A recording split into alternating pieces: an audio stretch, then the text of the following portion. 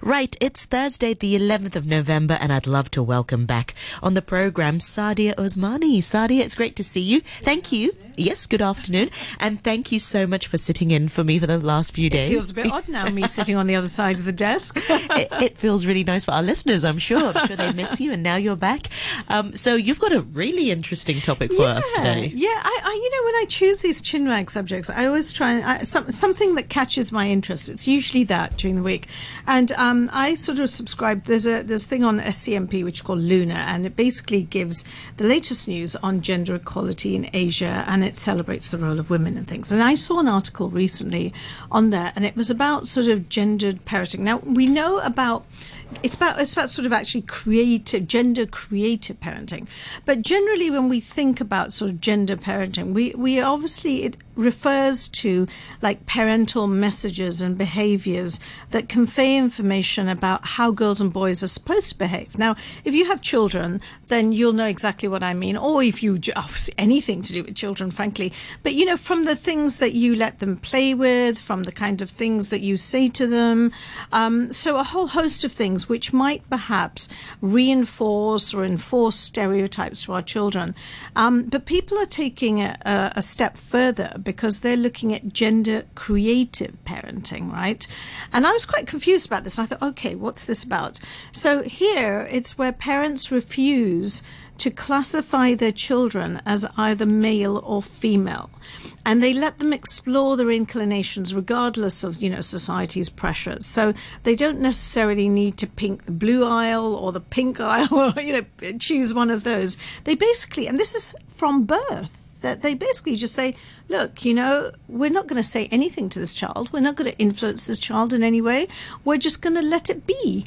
And so in 2011, for instance, a Canadian couple who chose not to reveal the gender of their child, this sparked a kind of heated discussion about the subject. And today, the hashtag gender creative parenting has more than 11.3 million views on the video sharing app TikTok, which just shows you that there are quite a few people who are coming on board with this. But there's what I was reading about was this couple who have actually written a book called Our Adventure in Gender Creative Parenting. And it's they're Utah-based, Kyle and Brent Myers. Now, being Utah-based, you can imagine that the woman here is actually, she was brought up in a kind of Mormon family. So she was brought up with very fixed sort of views about women and marriage and motherhood. And then she went to study sort of gender studies, and she did a degree in PhD in sociology, right? And so basically these guys, they said that, we don't want to really tell our child or say to our child what he is. And they called it their child, I think, Zoomer. It was before the Zoomer age, I think, anyway. And they just said that, well, we're going to raise him, but we're not going to reveal the child's biological sex, and we're not assigning any kind of gender identity until the child is ready. And that was kind of at the age of about 3 or 4, which is, it's quite a long time. And the parenting style translates into allowing children to sort of freely pick their clothes and their toys. And this could mean that boys could go in their skirt, they can put nail polish, they can do whatever they like. It's open for them, right? And perhaps referring to them using a kind of gender-neutral pronoun. So they don't say his or her. It's quite hard to... They referred to the children by their names. Yeah, or by their names or whatever. Yeah. And their names are not ones that classify them as being female or male or whatever. But quite a few people, and I can imagine, I would probably say this, that actually this might lead to a lot of confusion for children. But supposedly Dr. Shauna Newman, she's the director of child and adolescent psychiatry at Lenox Hill Hospital in New York. And she says, this is her quote, she says, to have an experience for a child in which they can direct their own sense of external identity can be very positive and give them a great sense of security of who they are and who they want to be. Yeah. I mean, as you know, I'm mum to two young girls, and we're quite careful in how we. So, for example, we're quite conscious of not picking just pink clothes for them.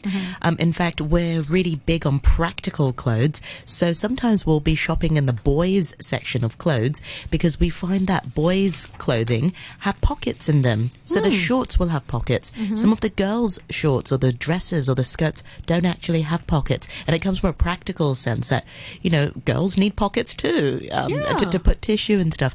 And we are, I suppose, growing up in a sort of more Asian household, I'm sure Sadia or maybe our listeners have had experience where, a girl shouldn't behave like this. A girl should be more quiet. Yeah. A girl shouldn't play with these toys. You shouldn't play with cars. You should play with dolls. So we're quite careful of not saying those things to our girls. They are also free to pick whatever toys that they want to pick. If they want to play with drills or whatever, that's fine as well. If they want to play with dolls, that's fine. I mean, I don't have a son, and then sometimes I think, what if my son was to want to put makeup or nail polish? How would I feel? And the truth is, yeah, I think that'd be fine.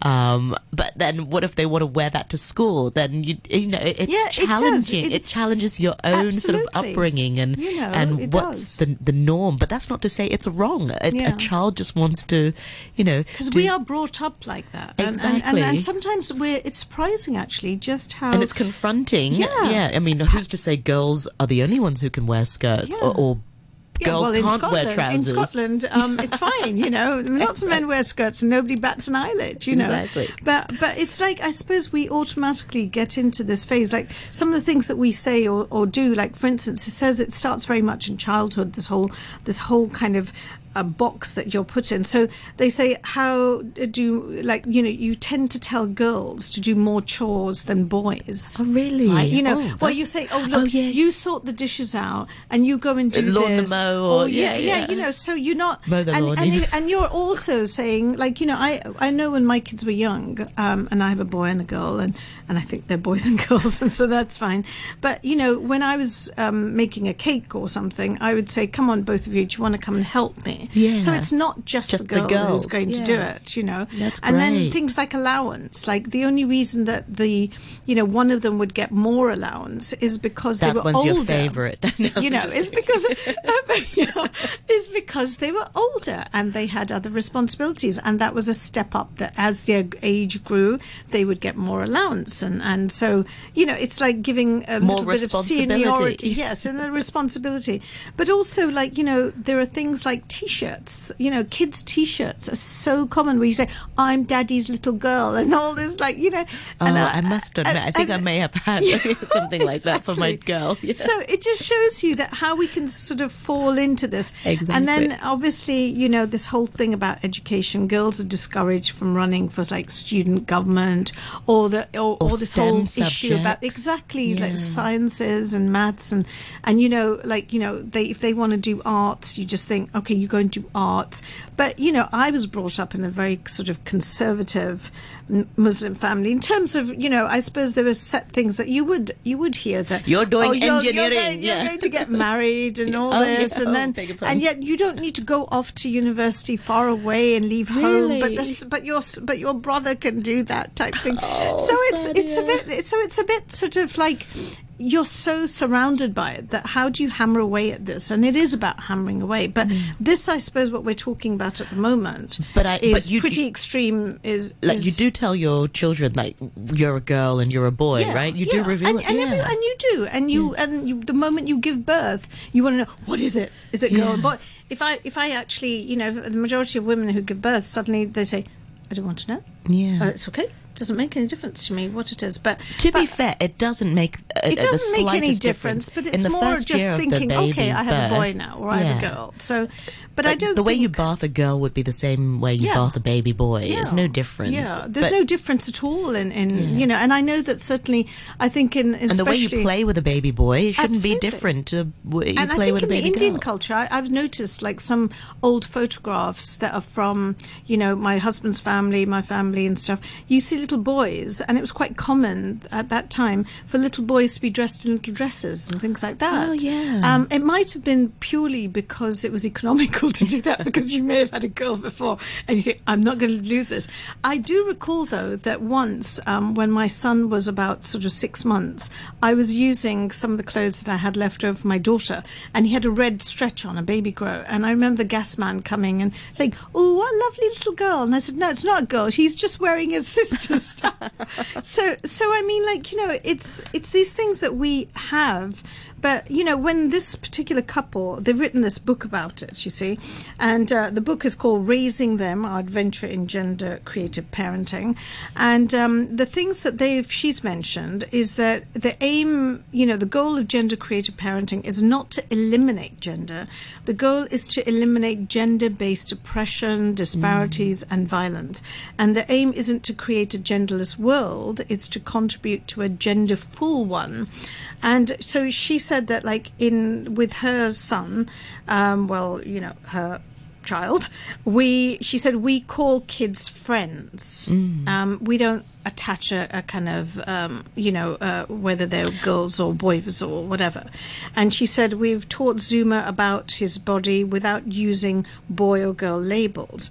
And Zuma understands that some girls have penises and some boys have vulvas, and some intersex kids have vulvas and testes. I suppose it's a really sort of separate. They really separate gender and sex, don't they? Because you know, some gender is the way you feel, but your sex is what you're born into, the body that you're born into. Yeah, that's right. Yeah. And then it said Zuma knows some daddies get pregnant, and some non-binary parents are called Zazas. Maybe they've invented these words to describe, I don't know. And then she says at daycare, I tell teachers, please snuggle them and wrestle with them. Please compliment their painted toenails and let them get muddy. Call them handsome and beautiful, sensitive and brave. Give them the opportunity to play with Hot Wheels and the kitchen set. And then she said, because Zuma's been raised with a focus on inclusivity, he has an instinct to make everyone feel welcome. And so when a character on a kids' show says, hello, boys and girls, Zuma adds, and non-binary pals.